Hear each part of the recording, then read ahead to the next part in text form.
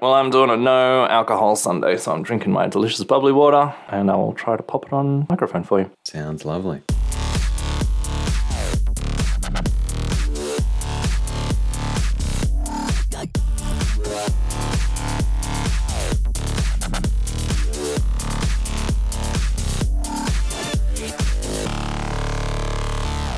Do you have any feedback from last episode or other things, or do people talk to you? Is it just me? No, I didn't get anything this time. I do have many notes for myself in terms of what we talked about last time. First things first, I'll just cover off on Gini coefficients since that was a big topic. I don't know why I never bothered to look it up while we were talking about it, but it's pretty easy to get the Gini coefficient for Australian wealth. It is 0.62 and it has been trending up for the last 10 years. So contrary to the income that's kind of up and down, and it was down in the last 2 years, wealth Gini coefficient is continuing to go up. So Australia is becoming more and more unequal when it comes to wealth. Just like Piketty said they would. Yeah, exactly. Predominantly due to housing assets, pretty much. Oh, really? Okay. Not the share market. Not the share market. The share market would have a little bit to do with it, predominantly housing assets, though. How did Australian housing go through the GFC, just out of curiosity? Because you say 10 years, and that makes me think GFC is when the last time it became more equal. And, economic collapse seems like a good way to increase equality. Well, not a good way, but an easy way. I mean, the Great Leveller. That may be a topic for this very episode, depending on what you want to talk about. Yeah, look, this is just me talking completely off the top of my head. I'm not looking it up whatsoever right now. I vaguely remember that everyone's like, oh yeah, in 2008, we've got an economic crisis. Finally, it's going to pop the housing bubble that's going crazy right now. And it kind of like just flattened growth. It might have gone down like 2-3% in Sydney. Yeah. For a couple of years. So that's like actually stopping the growth. Yeah. Is quite the thing these days. Sure, COVID can't stop it, apparently. Yeah, exactly. But yeah, didn't see the same depressions as they saw in the States, that's for sure. Right, or the share market, because I gather the Australian share market collapsed as well, because that was the 6,000 threshold that we never quite hit, and then 10 years later we still hadn't hit it. Was that right? The All Ordinaries hitting 6,000? Yeah, because it was 2008 was when I first got into the share market, had my $10,000 all saved up. Yes. Put it in back when the share market had dropped from 6,000 to 4,000. I'm like, everything's on sale. Oh, canny investor. And then everything kept crashing. Not as canny investor as we would maybe like. Rats. Anyway, so that was my fun. You're probably up by now. Yeah, probably. I don't know. It's not like I ever look at my share portfolio. Right. Do you not check at yours daily? I check mine daily. I'll leave that comment to the side.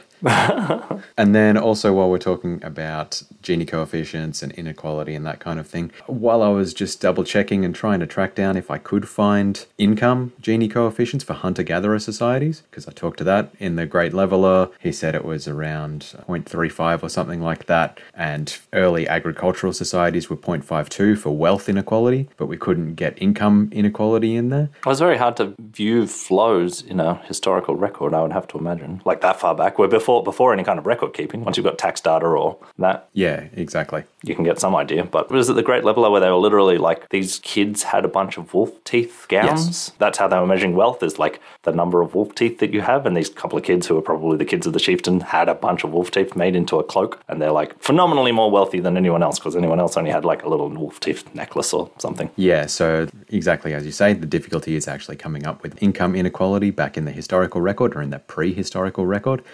Hard to pick that out of archaeological evidence. But fortunately, there still are a bunch of hunter-gatherer societies on the world. So in the Amazon, in Africa, marginally in Papua New Guinea, and a few of those have been assessed. And there'll be a link to a paper in the show notes where in those societies, the income inequality Gini coefficient ranges between 0.23 and 0.37. So pretty much exactly the same as the difference between Norway and America in income Gini coefficients. It's crazy.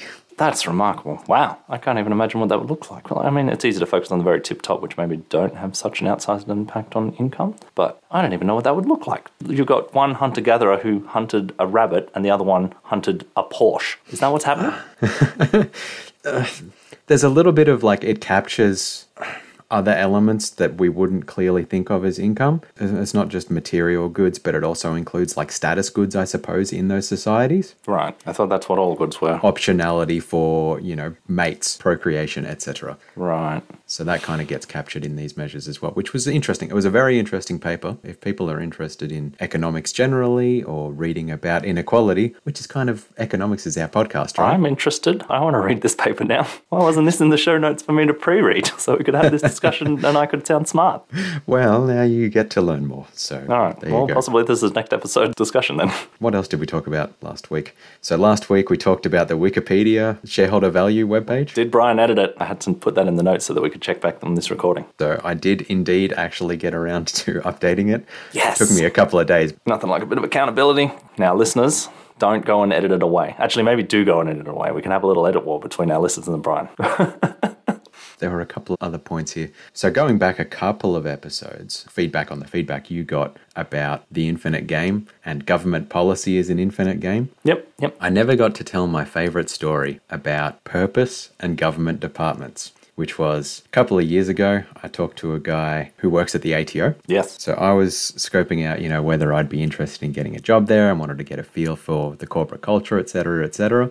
And I asked him about whether they have a purpose or a mission statement or anything that they work to. And he literally laughed out loud at me. Oof. Laughed in my face. Wow. He could not believe the concept of actually writing down and having a guiding light purpose. And I'm like, ooh, I feel bad for you, man. Yeah. I do think that the company we used to work for, or I used to work for, or you currently work for, it was unusually strong at that in terms of instilling purpose. I could still name, what is it? Our belief, our mission, our purpose, and our values. I got no idea in our current company. They apparently changed every couple of years, which is reasonable. While you're finding your feet, you're not quite sure what your values are and you want to write them down, but it is not like a thing like it was at my previous company. Not at all. So yeah, when you have no purpose at all, I can see that being starkly different to what you're currently used to. It was also funny contrasting the way that conversation wrapped up was like, well, at least you'd be working for the good guys. And then I contrast it to my friend at New Year's Eve who's like, oh, taxes are just stealing. I'm like, maybe you wanted to define that purpose and make it clear that you are good guys rather than just take it for granted. Yeah, not everyone believes that you're the good guys, taxman. I think that there was a myth about a Robin Hood, maybe. I don't think the taxman was the good guy in that. Am I misremembering? Were we meant to be rooting for the taxman? So, yeah, that's one of my favorite stories about purpose in modern companies. Right. Well, I got a little one when we just become the podcast that uninformed, unintelligent people talk about open source software with no real experience. Yes. This is something our listeners at least really love to talk to Come me on, about. you worked on open source software. Don't give yourself too little credit. No, I have worked on open source software and I have taken a deep interest in intellectual property law in my time, although less of an interest these days. But I learned only last week that our company does, in fact, employ at least one person to work on Cassandra, I believe full-time. That is their job. We pay them for it. So I said last time that we don't drive the project, and that's true. We're not looking to set the goals for the overall project, but we do contribute to it probably to make our life easier, but I think just generally to make Cassandra a better product so that more customers want to buy it, so that more customers want to buy from us. So we have at least one, and that did kick off a little bit of an interesting discussion on how these corporate positions for open source software work, because Apple and Netflix are both big contributors to Cassandra because they have massive clusters of thousands of nodes internally. They don't pay us for that, sadly. Apple, if you're listening, Tim Cook, and you want some managed Cassandra, we got you. So they have quite a number of engineers setting the scenes for their problems, which are probably pretty unique to them because there's not many 1,000 node clusters. I think we have for a couple of months a year, we might have a 1,000 node cluster, but it's sort of for a specific event and then it gets torn down, is my understanding. But possibly if anyone at work still listens, they can correct me or not on that. So if someone's setting up to get Kim Kardashian to break the internet, they'll reach out to you guys. Yeah, maybe. I don't know whether we'd help with that, but maybe. We might. We genuinely might. I think that's what our technology could be used for. But it's an interesting discussion. I'd love to research it more on good corporate citizenship because Facebook and Netflix, like I say, employ multiple engineers and probably on their ridiculous Facebook and Netflix salaries, which are $1 trillion a week or something, to live in the Bay Area and learn, maybe a 2-bedroom apartment to themselves because they're that wealthy. They are contributing to the open source project where it seems like Amazon is considered less of a good corporate citizen. And I remember a story 6 months ago, 12 months ago, time is an illusion, about Amazon like for like just copying MongoDB. So a company made this open database, which must be similar to Cassandra in some ways, although I don't really know the differences of what the use cases for each would be, called MongoDB, which was very popular. And it was open source software, and then they would sell you support contracts. That's the Red Hat sort of method of funding open source software. And then Amazon just built their thing called MongoDB, or I don't know what they called it. It was a direct like for like ripoff. They didn't steal their code, but they made it completely interoperable so that you could just run a not quite a MongoDB directly on Amazon servers and not have to pay Mongo to modify it or run it for you, that Amazon would do it all. And so Amazon basically closed sourced that open source software, or just took that open source software and make it their own product. And they don't seem to do a whole lot of contributing back to the community, as it were, of open source software. So that's interesting. Is that one of the license agreements is that you can build into your different open source frameworks? Is if you copy this, you have to contribute back? You can make it that if you use our code, your code must be open source. So any add-ons you add to it have to themselves be open sourced if you're using our core. But the idea of this interoperability, which is what I understand Amazon's done, so they haven't copied the code, they've just sort of copied all the commands, was fought in a fairly big battle with Google, because I know Android runs like for like on Java syntax and commands, but it is not itself Java. Again, I may be getting this wrong, but there was a huge court case where you can basically program an Android phone in Java-ish, but Google had recreated Java from scratch to allow you to do this. And there was a court case from Oracle, who owned Java, probably. It was Sun. It might be Oracle now. Sun. Yeah. Feeling it is Oracle now. I feel like Oracle bought Sun. Where they're like, you can't do this. I mean, Oracle are known to be the most litigious company in the world. And they sued the pants off Google because that's just their thing. And I think they even won, I believe. I think that Google was found to be infringing because they made such a close copy, even though it was all their own code. There was some level of patent protection that allowed them to stop that. So maybe if you're billing yourself as an open source software company, you don't have that level of patent protection and you can't sue in the same manner. I'm not sure on what grounds they were sued, but I have a feeling the patent protection, which is different from copyright, factored into it. Yeah, it's interesting that some of the big corporations are open source friendly, at least, and some of them are considered to be less so. Although there's the suspicion, of course, in any of these large companies that are hugely profitable and run by incredibly intelligent managers who are designed to increase their profits, that they're probably only helping so that they can drive more profits, right? They're commoditizing the complement. If there's lots of people able to make big websites, then Google can take more money off them for the ads that they need to promote themselves. Yeah, well, I mean, your guy who works for you working on Cassandra is commoditizing your complement, so, whatever. It's how the world works. It gets better. It's how the world works. And hopefully some value gets added out there. So open source software, an endless point of discussion. Nice one. One last little thing I also wanted to mention was when I was talking about inequality stats, just to go back a couple of minutes, I said, I'm showing my right-wing bias here. And it might have been a bit confusing to listeners who were like, but Brian, here's the guy who really wanted the government to fund open source software. And he's also the guy who likes the ABC. What's going on here? And I'll get in the show notes my result from Vote Compass, an initiative done by the ABC a couple of years ago for the 2019 election. I am about as centrist as you can get on the spectrum. Right. And so amongst our friendship group, that makes you the right winger, am I right? Yeah, exactly. So there you go. That was just a bit of context for that conversation too. It's important. Right. So we don't want to talk about this because we don't like talking about the latest thing, but the news article that was published on Scott Alexander was just published and it's awful. I kind of want to big ups in the lines and how awful it is, but it depends how much we want to talk about it. But it just reminded me of, I don't want people to classify me in politics. Like your disclaimer then of like, I'm not really that right wing, I'm very centrist. This is the whole mindset that shut Scott down, that he had opinions. He's a left winger. He even put down his voting record. He voted for Elizabeth Warren in the primaries. He voted for Biden in the general election. He'd voted for Clinton in the previous election. Like he's a liberal, but because he's got slightly different opinions on certain things around feminism or around gender differences, he just gets attacked and he got taken off the internet. And then he gets this smear piece written on him trying to make him out to be just a horrible racist. But we don't want to talk about that. Like I asked you earlier, can we talk about that? And you said no. And I think it's the same problem, right? We don't want our political opinions to be out there because then people can attack us for them. Well, to be honest, from my perspective, I've read about 5 different takes on it in the last 24 hours and I'm exhausted with the topic. So that's my main reason for not wanting to talk about it.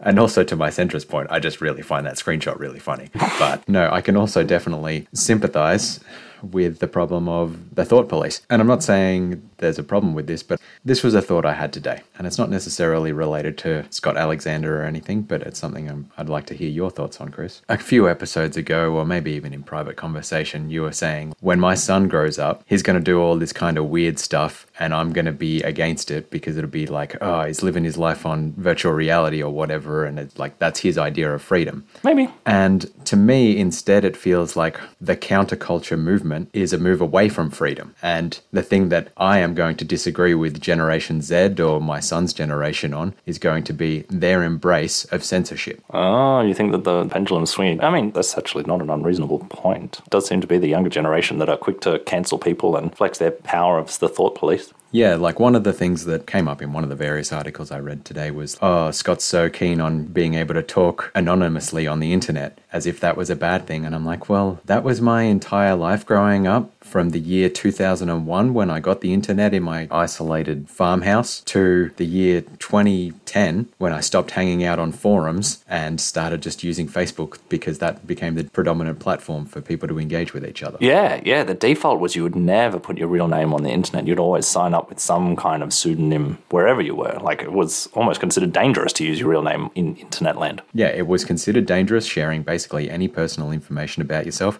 The fact that on the internet no one knows you're a dog was a thing. Yes, yep. Still somewhat true. Listeners, try to guess which one of us is a dog. I mean, you filthy dog.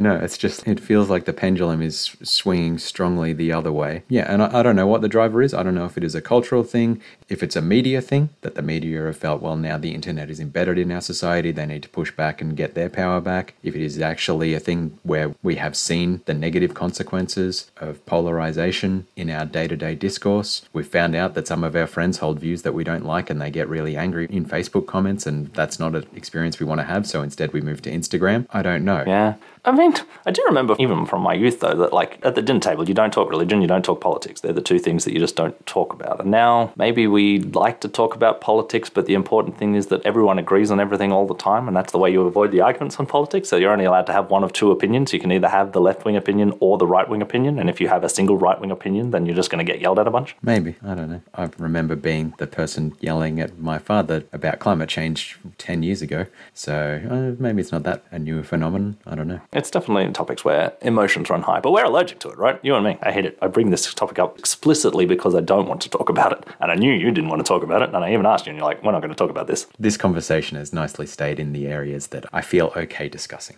Okay, that's good. Because it's difficult, right? I mean, we had this discussion when we first made the podcast, and I don't think we've talked about anything extremely controversial, but we almost talked about just not ever publishing it because it would be scary to have our ideas and opinions out there, and people might attack us for them. Yeah, one day when Chris and I hit proper financial independence, Woohoo! then we'll just like go nuts and Yeah. hear all our silly opinions about how great Diablo 2 is. Oh, wait. About how great Diablo 2 is. I thought we were getting famous before we were getting rich. That's the goal, right? No, man, I just want to talk to Diablo streamers. Yeah, you're lining those up. I'm sure we'll get there soon enough. Well, I hope we'll get there soon enough. One day. I don't know whether I'm invited, actually. Maybe you'll just splice on the end. Yeah, it'll be like that section on Dear Hank and John where he had Jonathan Goldstein in doing a Planet Money bit, and that was great. You'll just completely cut me from the podcast and make your own episode. It's fine. I'll find interesting people of my own to interview. I'd love to hear it. You've got lots of interesting friends. I do have a lot of interesting friends. Much more than I like me. my friends. You're one of my friends. You're very interesting. Well, thank you. So did you have anything else you wanted to talk on that topic? I mean, it's such a difficult topic. Like, I'm happy to leave it there. All right, we're doing your thing. I read it twice. Yeah, nice. I have pushed Chris this week to get back into the great conversation. He tried the Iliad. I think you got through the Iliad, didn't you? Nah. No, you didn't even get through the Iliad. I thought you finished it and were like, nah, never again. I got like 3/4 and I'm like, none of the characters make any sense. No one's motivations make any sense. I do not care about black ships. I'm not, like, you've never mentioned a black ship to me again and I will fall asleep, I promise. Fair enough. After our conversation a couple of weeks ago on Plato and Chris just having no idea around why you would ever prioritize honor, and talking a bit about the prioritization of power and using power to just boss your wise men around and that kind of thing. When I read this bit in Thomas Hobbes' Leviathan, I messaged him straight away and was like, Chris, you got to read this bit. Just this one chapter. It's only 3,000 words and we can talk about it on the podcast. So we are reading chapter 10, which is Of Power, Worth, Dignity, Honor, and Worthiness, out of Thomas Hobbes' The Leviathan. I better look up when this was actually first made. Give me a bit of background on Hobbes. He's one of the famous modern philosophers, I want to say. Enlightenment era, right? Yes. Leviathan was published in 1651. Hobbes was alive from 1588 to 1679. I think he was around during the English Civil War, so when Cromwell ended up taking over for a little bit. So he's English, I gather. Yeah, so English guy. And this was like one of the very early writings. It might have even been the fundamental in the post-Renaissance era for social contract theory. Yeah, is social contract him? No. But Leviathan is his description of the society and the social contract. That's the metaphor of the Leviathan, right? Yeah, so it starts building up towards that and like lays the foundation for it and kind of plays out, here's how a social contract could work, and this is why a king running the social contract is so great. Shouldn't it always be a king? That's great. Whereas Locke kind of takes it and builds upon it a bit further, about a half century later, and lays it out that it could just be a natural thing arising from the way just group dynamics work and kind of gets rid of the need for a king. And Rousseau is the one who actually wrote the book, The Social Contract, and really laid that same firm foundation to try and build up to a social contract from first principles. Right. So far, first book of Leviathan doesn't really touch on that at all. It is all about just really trying to lay the foundations of Hobbes's philosophy. He spends a lot of time talking about you have to define your terms, because if you are talking without having clear definitions for your words, you're just talking absolute trash and you're not even worth listening to. It's not an unreasonable point. It's hard to do. There's a lot of semantics that can be argued over. Yeah, exactly. Probably the first point I want to make on reading Leviathan. So the translation I've got is the translator's notes specifically say, this isn't a translation. I've just copied his stuff word for word as best I can, including all spelling errors. Yeah, there's a lot of those. And just formatted it so it can be in an e-book format, because I got it off Project Gutenberg. And it's great. Like, the spelling errors, yeah, they're there, but honestly, they're the same kind of spelling errors I'd expect to see in a Year 10 classroom. It added a flavour. I like to pretend I'm reading Old English when I'm reading it. It's like, maybe it's not a spelling error. Maybe that's just how they spelled Joy Ned back in the day. Yeah, I'm just constantly surprised by how modern it sounds compared to Shakespeare, which was 50 years earlier, or the other languages that you hear thrown around, which was like that ye olde English was basically unpassable. And if you try to read things like Beowulf or that kind of thing, it's all just complete gibberish. Yep. Whereas something in like the mid 1600s is totally readable. So that was my first big impression on reading these. And it's such a refreshing thing to read compared to translations of ancient Greek or Roman, by the way. Yeah, also they're crazy. There's definitely like a more modern mindset to these, which is easier to get to. But I think a nice thing in this on power is it still touches a bit of that old world. Like, one of his different natural powers that he talks to, you can have things such as extraordinary strength, form, prudence, arts, eloquence, liberality, or nobility. And nobility is just an inherited title from your parentage. Yeah. And he even acknowledges that nobility is completely worthless outside your own country, but it is a natural power that you have. Yes, that is pretty old school compared to modern times. I mean, modern Western times, I suppose. Yeah, it's got a bunch of subchapters. It like goes over his definition of power in and of itself first, then goes into the worth, how you value others or what your own worth is, defines dignity, goes through and plays out what is honoring someone versus dishonoring someone else. And then there's a like subsection which you can probably skip, which is titles of honor. So just like what's a duke, what's a marquis or a baron, and then finally finishes out on like what is worthiness. So as someone who hasn't really delved too much into philosophy directly, so you've gotten a lot of it indirectly, Chris, I'm keen to hear your thoughts on it. I mean, it's interesting. Like, my major thought is that he just talks about social status in about 20 different ways, as far as I can tell. Yep. All of his power is power over people. And where that really was slammed home to me was in the line, the sciences are small power because not immanent and therefore not acknowledged in any man, nor are they at all, but in a few things. For science is that of nature, and none can understand it to be, but such as have good measure has obtained it. So it's like all the other powers is like people will do what you want, or you're known as really good counsel, or you're a fancy general, or you're a fancy judge.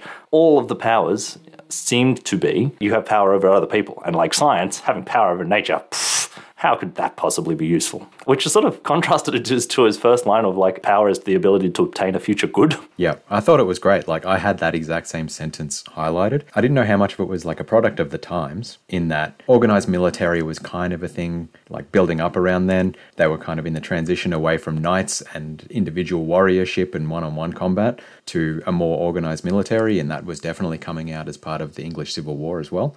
Yeah, the fact that the sciences weren't really developed at that time, so not really that powerful. It was funny compared to all the other pure reputation of power, or the fact that you've got runs on the board gives you more power and that kind of thing, and just social status as power was so powerful, but actually knowing how the world works, it's not really that valuable in our society in the 1600s. Yeah, where's the Industrial Revolution sit? I feel like they had gunpowder then, but not a whole lot of factories. Is that? Yeah, I think they would have had cannons. Yeah, I just feel like I could picture Cromwell with a musket, maybe. Probably. It was also a good follow-up. That's the second last paragraph in On Power. The last paragraph is, arts of public use, basically warfare, give you power, and you get them through knowledge of science, but really it's just knowing how to do war is the best thing.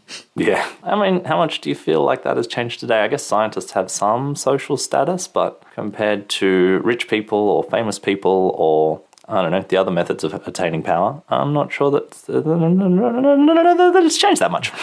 I'd mostly agree with that. I'd say, yeah, social influence is probably still the main determinant of power. We've just changed how that social influence comes about. Nobility is not directly a thing that you can claim anymore. You can definitely leverage social networks that you're part of, but it's not something that you can just be like, well, I'm the son of X, so therefore you need to give me the status that X was granted from the king 500 years ago. Although certainly we've exchanged money for a lot of social status. I think having money is just more directly power, and probably the good way to do that is to actually influence the real world. In many cases, not in all cases, but in many cases. Yeah, we've abstracted a lot of things and have turned them into monetizable assets, and that way we can influence without so much reliance on being able to even talk the same language. Yeah, that was certainly what stood out to me. Yeah, it really is. It's just all of his power is different ways to make other people do what you say. Yep. What did you think about mini section on honor and dishonor? There's a lot of ways to honor people and dishonor people, right? It's just all playing political games, right? It's just how you suck up to people and make you like them, or how you can lord it over them and be the really trustworthy guy or whatever. I did find that really funny. Honor is purely just like sucking up to someone, like saying, oh, you're so great. That is honoring them and receiving that greatness and saying that you like those people. Well, I like those people too. And that is honoring them. But so much of the layout of honor was just suck up to people and tell them that they have power, or acknowledge their power, or you get honor indirectly by saying that you're affiliated with those other people who have power. Yeah. Here's one I didn't get. To imitate is to honor, for it is to vehemently approve, sure. To imitate one's enemy is to dishonor. Why? I guess it'd be if you were copying the religious practices of, I don't know what the practices of the enemies would be. England, right? So they would have had the Protestant Catholic split around then. So if you were honoring the Pope, I guess that's more the next section, right? To honor a person's enemies is to dishonor them. Yes, I can sort of get that. That's just playing political faction games, right? Yeah.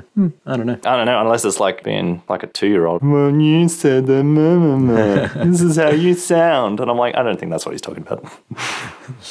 That's probably fair. Yeah, so here's buried in the middle of this section, there's a real pure distillation of it, which is honorable is whatsoever possession, action, or quality is an argument and sign of power. And I think that perfectly distills everything above it. It's like, yep, if you can just have a display of power, no matter how brutish or how weaselly it is, that's honourable. Yeah, that feels not quite right anymore. I think we're just more subtle than that. That feels very unsubtle. I suppose it does happen that people flaunt their wealth in Ferraris or private jets or whatever. Is that a form of honour still? Yeah, I suppose. He even does touch on it there around conspicuous consumption, which I think it was Econ Talk recently had an interview with someone where they were talking about conspicuous consumption coming up around the early 1900s as just displays of wealth, and that kind of was an analysis on the stagnation that they had there. But this kind of conspicuous consumption goes way back, at the very least, to the 1600s here, because one of Hobbes's quotes is about to be conspicuous, that is to say, to be known for wealth, office, great actions, or any eminent good is honourable. So, just flashing your cash around is honourable. That may be slightly different to a conspicuous consumption. Conspicuous consumption is where you almost deliberately waste money just to show that you've got money to waste. Yeah, that was actually a thing just before the French Revolution. Louis the something. One of his advisors told him to have... French? Louis? Are you sure you're not thinking about Spain? No way.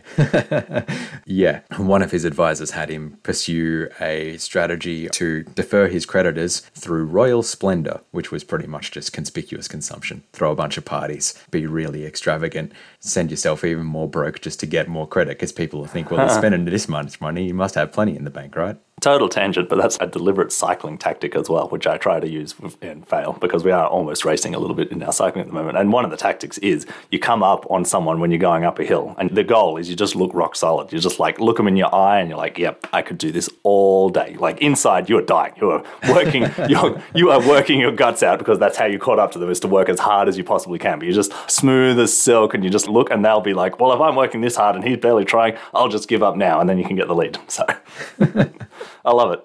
Nice one. There you go. Cycling splendor. I love it. It's conspicuous consumption all the way down. Nice. Yeah, I thought it was just interesting to get those kind of insights into an old honor society that was slightly different, and even a take on power that was very different. I mean, Chris always likes to make the joke between him and I that I just pursue power and wealth, and he pursues power and status. Wealth and status, okay. But this was a nice consolidation of the two. Oh, yeah, this is basically saying that they're the same thing, right? We're just going about the same thing in different ways. We're all just pursuing honor in different strategies. I mean, that's the joke, right? That's why I say you and I are the same person, except you like power and money, and I like money and status. I think if anyone wants to check out The Great Conversation or wants to dabble in philosophy, I would actually suggest starting out around here. Don't look at the list and say, I'm going to start in ancient Greece like I did, like a fool. Try out these kind of early Enlightenment era writers. So Hobbes, Locke, Rousseau, especially Adam Smith. I cannot talk too highly of Adam Smith. I really enjoyed his writing. They're all really great. As I said in the introduction, their English is surprisingly modern, just with a few weird spelling mistakes, but their grammar all makes sense. It's very easy to just read. I would promote that to anyone who's interested in checking out these kind of philosophical arguments. I'm interested. Promote it to me. Because yes, I agree, this has been much easier to read. I mean, this feels like reading someone I can actually understand. I don't understand the Greeks or their obsession with black ships. This guy, I understand. I think he's just a bit gauche, I suppose, but that's the difference in the age. And I think that is much more interesting to read the opinions of the age that I can sort of relate to rather than way back to the Greeks, which is too incomprehensible for me. I feel like I've gotten a bit out of it because I know a little bit about the English Civil War from Mike Duncan's great podcast on revolutions. So that's added an extra layer to my thought process. But there's still interesting stuff in here. Same thing will apply to Locke a little bit. But now they're not just characters in the TV show Lost from 15 years ago. All right, well, we mentioned it on the last podcast and we mentioned in the intro, so I thought we'd just discuss briefly the book The Great Leveller by Walter Scheidel. It came out a few years ago. It was sort of 2008-esque. No, it's way more recent than 2008. Oh, no, 2017. Yeah, no, way newer than that. But I think that the GFC and inequality, etc. Although they do talk about the new Gilded Age these days in terms of inequality. Maybe it's a more modern I feel topic. Like inequality really came to the fore around Occupy Wall Street. And Piketty. When was Piketty? When was Capital in the 21st century? It was only a few years before this. So I'm going to say around 2014, 2015. Yeah, okay. So this feels like another in that vein. I'm sure that this was inspired by Capital in the 21st century. So Chris is saving myself from myself because I said it would take me an hour to get through all my notes. So I'm happy to just knock it over very quickly in this section. Kind of covers off looking at inequality over the ages. Four Horsemen is what he talks about. The conceit of the book is that inequality is like, it always marches up. That was sort of the premise of Piketty's work, is that inequality is inexorable. In normal, peaceful times, inequality will just get worse and worse and worse as the rate of return on capital and inheritances outweigh any possible earnings from wages. Walter Scheidel takes the step forward of like, when does it reverse? What could we expect to happen for an inequality to decrease in our society? And he says, in all of his research, in all of history, there have only been 4 ways that inequality has reduced, which is mass mobilization warfare. So we're talking about World War II era, like that level of warfare. Transformative revolutions, so the Russian Revolution or the Chinese Revolution, the Communist revolutions, where they just killed a huge number of people, probably some other revolutions, but those are the ones that very quickly come to mind. State collapse, where the entire state disintegrates. So I think the Indus Valley civilization did that, Egypt did that, where there is no state anymore and everything's up for grabs, so protecting your wealth is impossible. And plague, so the Black Death being the most famous one in the Western world, where 30% of Europeans died, and that was enough to rejigger the social order enough that inequality was able to reduce under those things. That's a slightly different one because that was the one that actually gave more power to the workers, that there was so much land and so few workers that the workers could demand a higher wage. Yeah, famously, they actually brought in legislation at that time to say, no, you're not allowed to ask for more wage increases. No, you employers, you're not allowed to pay them more. What is going on? Those people aren't supposed to get any more power out of this. We don't understand markets. Why is everyone doing this? This should be illegal. We're literally going to make it illegal. A very quaint view compared to modern economic and market-based thought. Basically, my takeaway is that the only way that we get equality back is not by redistributing current wealth. It's just by destroying a bunch of wealth. And when you destroy a bunch of wealth, the people who have most of the wealth lose most of their stuff. I think it makes the point at some point that the factory worker and the factory owner, if the factory gets bombed, then the factory worker's out of a job, and that's a bummer. But the factory owner has just lost 10 years worth of capital investment in a stroke, so they have lost percentage-wise much, much more than the factory worker. They're both in a bad situation, and the factory worker, he may be in an even worse situation than the factory owner, who can lean on his rich friends or escape to a different country or whatever. But in terms of percentage of wealth lost, the richer person has lost more in this event, and that is why equality has increased in the worst way possible. Yeah. It's leveling through, mowing the lawn, basically. It's easy to get a nice level surface on your lawn by just cutting off the tops. Yeah, which is not good. I hope that the people who are arguing for greater equality don't want that, because that doesn't seem like the outcome that we should be looking for. No, I think the way that we've done things in modern society through structural change and managing redistribution is interesting in that way.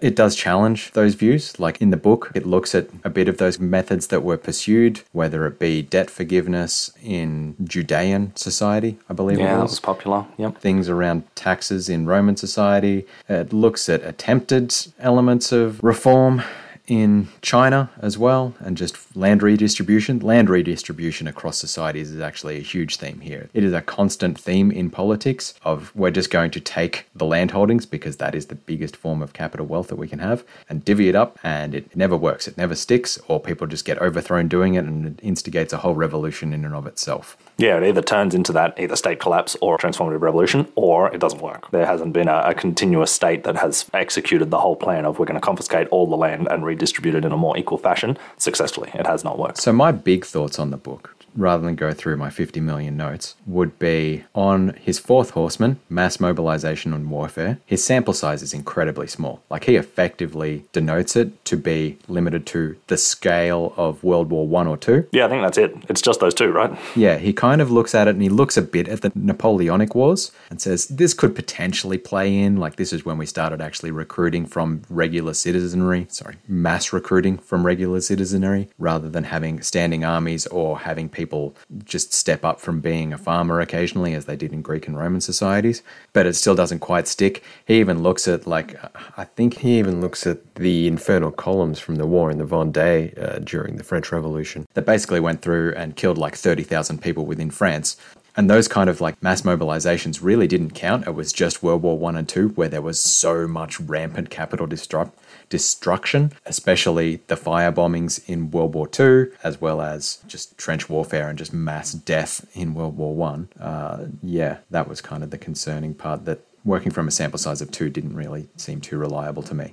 Yeah, I guess it's more what he's excluding rather than what he's putting in, and maybe the Four Horsemen is just a catchy way to market your book more than anything. But what was striking is he could not find many or any examples of equality being drastically reduced other than these hugely destructive events. That was interesting. That was the only causes he could find. As a rational book, it was very good in that it considered the counter-arguments. The problem that I found, and maybe why it took me 6 months to get through, was it spent so long on all these different potential takes on it that it watered down its message. It's plague's going to be the leveler, but that only happened in the first wave of the Black Death coming to Europe. By the second and third waves of it coming, we didn't actually see that much change in inequality, and actually by the third wave, inequality increased during the Black Death coming through in the 1600s or whatever. So it's okay, I mean, that's interesting, but at the same time, I've just read 50 pages on this and you've watered down your message entirely. I mean, it's a very academic book as well, right? It is exhaustively well researched on all the different instances of these and pointing to a lot of primary sources and real academic research. It is a book, and it is written as a book in the theory of guns, germs, and steel, but it is a very academic work in that it's got exhaustively researched point to prove rather than just, I'm going to say a Malcolm Gladwell style book where it's got an exhaustively anecdoted point to prove.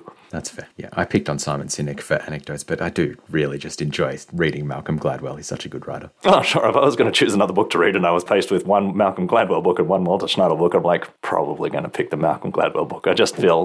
I don't feel as smart when I finish a Malcolm Gladwell book as when I finish a Walter Schneider type book. Yeah, that's fair. And it was a very depressing book to read in terms of the only way that you see drastic changes in inequality is through these huge tragedies. And even when a huge tragedy comes, that doesn't guarantee you that there's at least going to be the offsetting benefit of inequality decreasing, because sometimes it can increase. The other main point that I wanted to get out of it, and this can be a popular theory or hope, or I don't know what you want to call it, is we can't let inequality get too bad because then the revolution will come and, we'll guillotine them all, which is a popular thing of that's what's going to keep the inequality in check, is that the populace will rise up at a point where inequality gets too bad. And he's nah, I had a look and you could get stretches of 400, 500 years where a stable monarchy would be in position and the inequality would be a Gini coefficient of, 1.3 out of a maximum of 1. And it seems to be a stable position. It wasn't until the plague came through that the inequality was then eventually reduced. It's these things are the only things that do reduce inequality, but they're not inevitable. They just sometimes happen for sort of random other reasons. Yeah, a good amount of commentary around why inequality is important, because if inequality gets too bad, there'll be a revolution.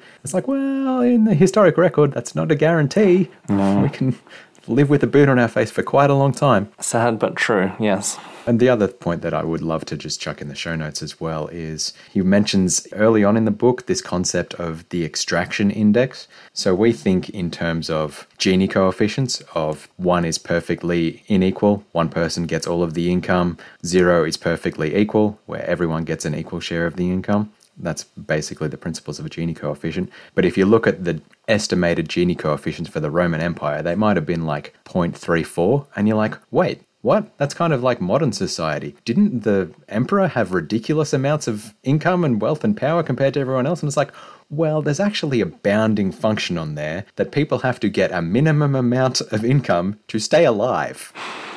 I'd honestly forgotten this point was in this book, but yes, essentially, once you put the boot on the face of humanity to the point where they starve literally to death, that's beyond the point of inequality that you can sustain. Yeah, what was the threshold they called it? They called it the extraction index. Yeah, and so the Romans were surprisingly close to that. Most of society just had the boot damp so far on their face that they could only just get enough barely to survive. And there was like the Maharaja India was beyond that point. Like they were actually killing their populace. They were making them so poor. Yeah, they were like starving them. They were exporting all the food. So the people were slowly dying. Like they first started eating away their saved wealth from previous generations and then just died. Like actually started starving to death. Similar thing in slavery in Brazil for sugar plantations. They just didn't care. They just worked the people to death, literally, and didn't have to give them the GDP, which is horrific. But ancient Rome seemed ridiculously unequal, but its Gini coefficients are similar to today. Yeah, we just have a lot more wealth today to split up, I suppose. So we can make Jeff Bezos really, really rich. And still the rest of us can sometimes buy PS5s. But unfortunately, the extraction index is not a thing that the ABS publishes every year, so you know. Well, you have to have the metrics for the time. It reminds me of, was it Argentina where they had to introduce a new form of... Venezuela, sorry. I often get the South American countries confused, sorry. Where, you would think that purchasing power parity would be a reasonable way to understand what a Venezuelan Libra, whatever their currency is worth compared to a US dollar, but when they're going under hyperinflation, it's tricky. And then someone came up with the idea of how much does the average day's work in Venezuela buy in calories? And it is less than the amount of calories required for a healthy single man. So assuming that you are a single man with a wife and several children, and you're expected to provide for them while your wife stays at home to take care of the kids, you can't even feed yourself on an average salary in Venezuela at the moment. Yeah. Craziness. Venezuela, I think, is slightly better now in that terms that people can actually eat, or the people who couldn't got out of the country, but I don't know that it's actually a good place. So sad for Venezuela. Sad for Venezuela. Not high on my tourism list. Not that anything's high on my tourism list at the moment.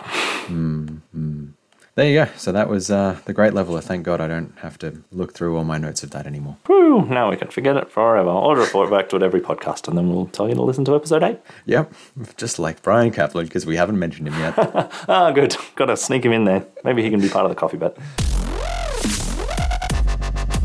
So Chris, coffee bet style, revealing information and figuring out things and figuring out thought processes. Yep. This year I want to buy a new computer. Yes. But I don't really know much about the landscape. I know that there was a big step up in like GPU cards last year from the 2080 to the 3080, and it was ridiculously cheap compared and blah, blah, blah. That's about all I know. So I want to somehow turn this coffee bet into a thing that informs Brian about computer hardware and technology.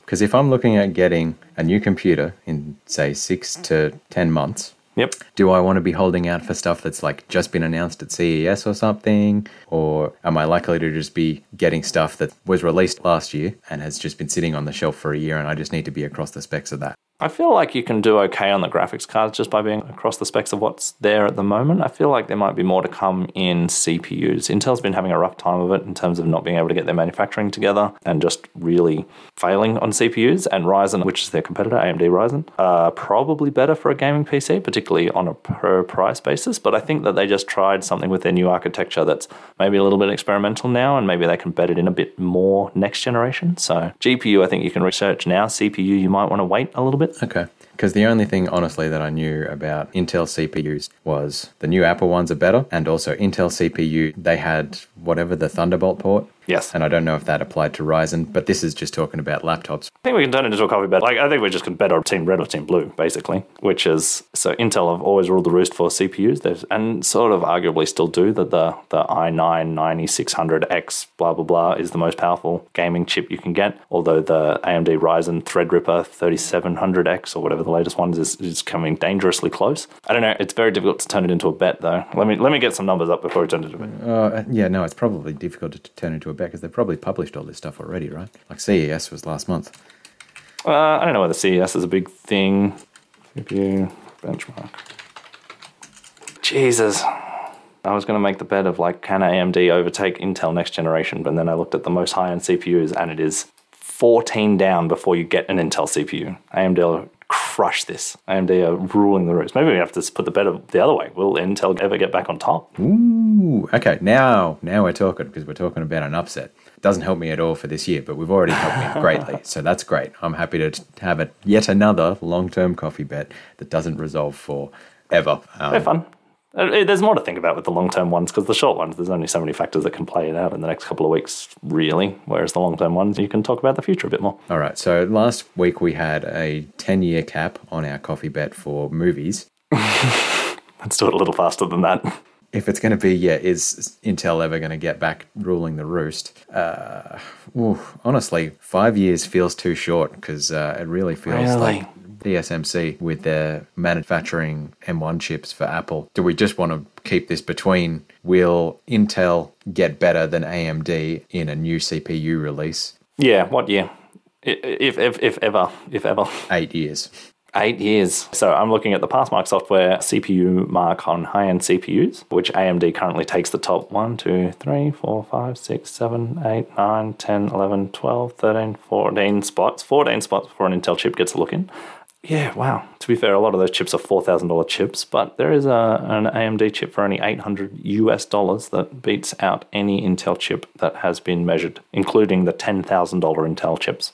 Wow. I don't know. This has to just be an indefinite coffee bet that just hangs out there in the ether. Like, can Intel ever recover? This is another discussion, but chip manufacture is seen as a strategic priority by the US government now. And they're like very upset that Intel is so bad at it and Taiwan is so close to China. So maybe there's something that can get them back into gear. I think that Intel are down but not out, although they're feeling really rough right now. I think 8 years is maybe too long. I think if they ever do it, they could do it in 5 or less, but there's a possibility that they do never do it. All right, so let's say 5 then. Are you taking the optimistic side? What's the optimistic side? That Intel makes it?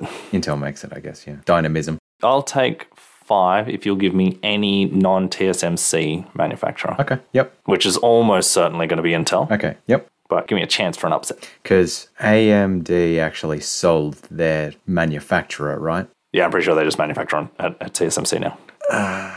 Who else would it be? Samsung, maybe? They just do RAM, don't they? They do. No, they'll do ARM chips, which are what go into Android and iPhone. All right, so it could be Samsung. You could have a dark horse there. We're going to look at just x86 or AMD 64 architecture, which is the architecture that would go into a PC, like what you would be building. There's a possibility that architecture entirely dies in the next 5 years and no one cares, and this bet is like really weird when we bring it up. But at the moment, it is still the dominant architecture for gaming. Well, how about we frame it in terms of like just CPU that would go to regular consumer? Yeah, but the Apple M1 now fits into that, right? I feel like if Samsung wins in ARM. It's just hard to benchmark ARM versus x86 chips, unfortunately. Actually, if we just put the Passmark CPU mark, then if ARM establishes dominance, then I assume that that's what they'll be tracking, and it'll be Apple M1 chips manufactured at TSMC versus Samsung whatever next generation chips, and Intel will be bankrupt by that stage, and who knows. Right. Non-TSMC chip is the top of the Passmark leaderboard in 5 years or less. That's the side I want. If any chip not manufactured in TSMC gets the top of that leaderboard within the next 5 years, I want a coffee. Okay, cool. So that could be AMD or Intel. Could be AMD if AMD get their own fabs up. Yep. How does that sound? Yeah, that feels like a good way for me to win this bet. I like that. I don't actually think it will go to that, but I think it's possible. Cool. All right. Yeah, no. 5 years. Whatever. I don't know enough about this, so I feel like I may be getting taken advantage of, but whatever. It's just a coffee. This was interesting. All right, Diablo 2 fans. Do we have any Diablo 2 fans yet? I thought everyone just skipped this bit. Is Schmidt listening yet? Oh, yeah, maybe Schmidt. Hi, Schmidt. Yeah, so in the Diablo 2 news this week, there was a interesting competition launched this week by one of the runners who used to have a few world records, Boxer Kabaddi. I can't remember where he's from. It was called the Dash Act 5 race. So when you launch your Diablo 2, you can put in things called terminal commands, which changes the path that the game's accessing through your system. And they were mostly debugging tools for the team to work on. And this Act 5 command effectively skips the first 4/5 of the game and just launches you as a level 33 sorceress ready to go fight the last boss. You've got to get through the last act. I'll put it in the show notes. There's a bit of an explainer from a runner called Macro Bio Boy on how to beat Diablo 2 in 7 minutes, which is effectively just using this command, and he goes through a few strategies on how he participated in the run. There was a little bit of participation from the community, but really what this is just optimizing, running quite differently to the way people normally would play the game. Because you don't have to level up at all. I actually watched this video, believe it or not. Oh, there you go. Very nice. So yeah, you don't have to level it up at all. There would be no grinding or repetitive segments. So when Chris has watched runs with me previously, he got very frustrated by a particular segment where you just potentially run the same boss 5 times. Yeah, why could they skip that? Why do they not need those runes? Weren't the runes the critical thing? Not necessarily if you're that powerful already. So when people normally do speedruns, they're beating this boss at level 20. So this is level 33. So you're way more powerful. Yeah. Right. I didn't have that minutia lodged in my brain for some reason. Oh, well, that's fair. It's a very complicated game. So yeah, there was a few people had a crack at it, which was very interesting. I watched a couple of runs. To be honest, I just stumbled across it on Twitch without any context that this was a competition happening, and I'm like, oh god, don't let there be a new category become the meta in Diablo. What? They've got to have new categories. I thought that's all we did in Diablo, so that we can have more world records. We're not getting enough world records, Brian. How long has it been since a world record's fallen? I bet it's hours, maybe days. I should have done a coffee bet on this because I could have got one, I reckon. Let me bring up Diablo Run and I'll tell you. Diablo.run, fresh world records, 10 days ago. Nearly weeks. It's unreasonable. We need new categories, Brian. We need more of them so that world records can start falling. Yeah, totally. This is what the Diablo fans need. Yeah, there was a few things that came up, I don't know, a year ago, 2 years ago, where people created this category called Seeded. So you'd guaranteed have the same maps every time you ran it. There was a category called BattleNet Style where the maps would change every time you save and quit and then reloaded the game. It'd change completely, just like it would be if you're playing online. And I'm just like, I don't need yet another category to get distracted on here, guys. The proliferation is crazy. Surely one of these is going to be your chance. I want to see you get a world record. I still want to see Brian's world record. And the more categories there are, the higher chance that seems to be to me. Well, yeah, I don't know. But fortunately, this Act 5 thing was short-lived. It was a short competition. First prize was $100, second $50, third prize $25. Yeah, it was okay. People would start a big long stream, but they'd just bang out a couple of quick Act 5 runs just to warm up, which was interesting. Yeah, because it takes 7 minutes, right? What's the world record? 5 minutes and 67 seconds. 5 minutes and 22 seconds, 0.29, in fact. That's what won the $100. Nice. As much as I was just lamenting the creation of new categories, seeing people actually work on something from scratch and try to come up with strategies without any background or copying each other or anything like that was interesting too. Yeah, on the video that I watched, it was fun watching him try different types of builds to see what he could do. I wonder if Sorceress is obviously the fastest, always has been in Diablo 2, but I wonder if there's a dark horse where if you actually be a barbarian and you jump everywhere or something, that turns out to be faster, maybe, in this weird category and no one's trying it. Who knows? So there you go. That was the news from this week. Well, the other thing I'm looking forward to is the affix category. When are we offering $100 prizes to Diablo speedrunners? Have a affix competition. Good marketing strategy. Nice.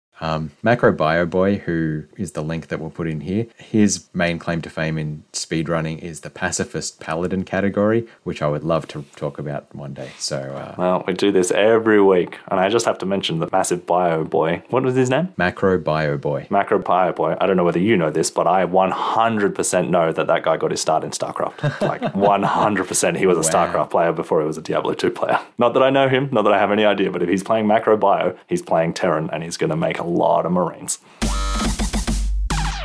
Doing the Patreon thing. Go. As we mentioned, we pay to bring this podcast to you. It's a lot of work. It's a lot of work for Brian. I just sit here and talk to him, and then he spends hours and hours editing. But there are costs associated with the hosting and the logos and all sorts of things. So if you would like to support us on Patreon, that would be really lovely. And we're actually getting some feedback from people who aren't my direct friends. So if you do want to contact us because you've found us out there in podcast land, affixpodcast@gmail.com is where you can contact us. And it's really, really nice to hear people being interested or not interested or having corrections or telling us we're idiots. It'd be nice if you're going to tell we're idiots. Our egos episodes are very fragile, so just be gentle about it. Yeah, if you'd like to support us on Patreon, that will be in the show notes, as will our email if you'd like to contact us about anything. It's really, really nice to hear from people. Once we're incredibly famous, well, we'll start ignoring you, but we're really not very famous, so anyone who contacts us is just a delight at the moment. Yeah, your likelihood of getting a response, or at the very least being like, thanks so much for giving us feedback, is pretty high. We also have a Discord channel, so happy to put that link in the show notes as well for anyone who wants to come and join that for reasons. I don't know, I just like Discord.